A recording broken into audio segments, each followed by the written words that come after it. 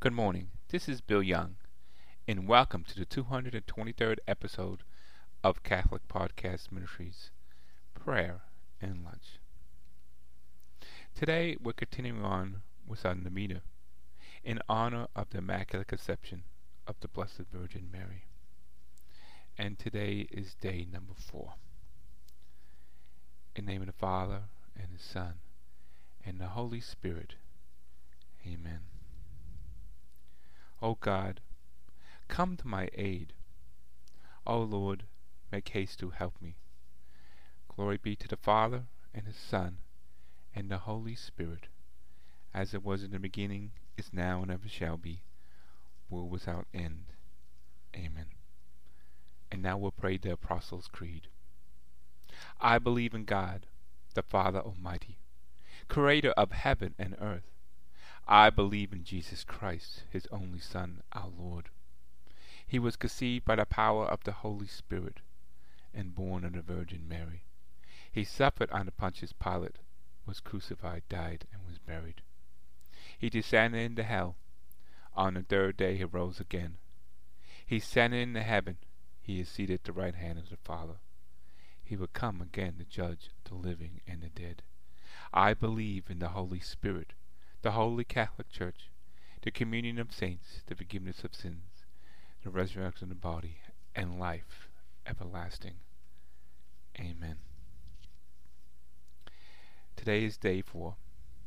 Mary, the Mother who hears the Word of God.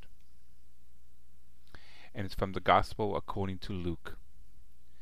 It happened that as he was speaking, a woman in the crowd raised her voice and said, "Blessed the womb that bore you, and your breasts that feed you." But he replied, "More blessed still are those who hear the word of God and keep it." Verse. The Lord chose her. He chose her before she was born. Response. The Lord chose her. He chose her before she was born. Verse. He made her live in his own dwelling place. Response. He chose her before she was born. Verse. Glory be to the Father, and his Son, and the Holy Spirit. Response. The Lord chose her. He chose her before she was born. Brief text meditation. The proclamation of the law of God begins with the solemn announcement, "Hear, O Israel," almost as if you hear were the first of all the commandments. To hear means to be all ears. And if we look at the ears, we see that it is always open and always ready to pick up and receive even the quietest sounds. Hearing is immediately related to knowing how to be silent, how to stop talking, being aware of the fact that God is speaking. And just as we had remained silent when adults speak to us as children, so now, as the true children of God, we must take the time to remain in silence in order to hear his word. The Immaculate Virgin not only stays quiet, but also has a heart free from all sin and harmful attachments. She is like a clean slate or an unused tape on which God can write and rewrite his word. It is only through the word that Mary, and indeed each one of us, can truly accomplish the works which are pleasing to God. Works are worthy of God. Great works which bring forth fruits for eternity.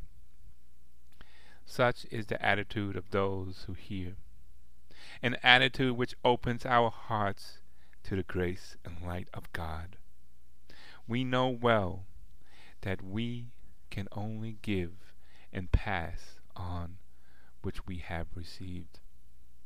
Thus we can learn from the Immaculate Virgin, who listens to the Word of God, how to live according to what here, how to live in a way that is pleasing to God, so that we, too, can share in the life blessed by whom Jesus speaks, through Mary, who was exalted in such a sublime way.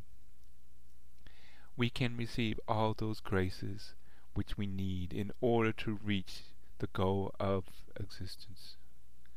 The Immaculate Virgin, who teaches us to hear the Word of God, becomes the teacher of life and the ways to reach heaven.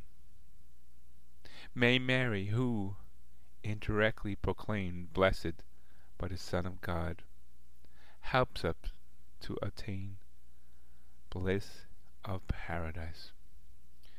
We now may pause of silence for a moment in meditation.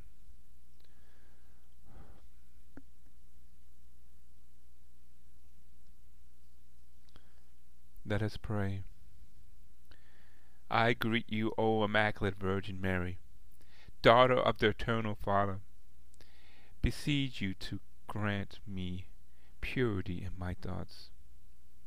I greet you, O Immaculate Virgin Mary, Mother of Eternal Word, and beseech you to grant me purity of my words.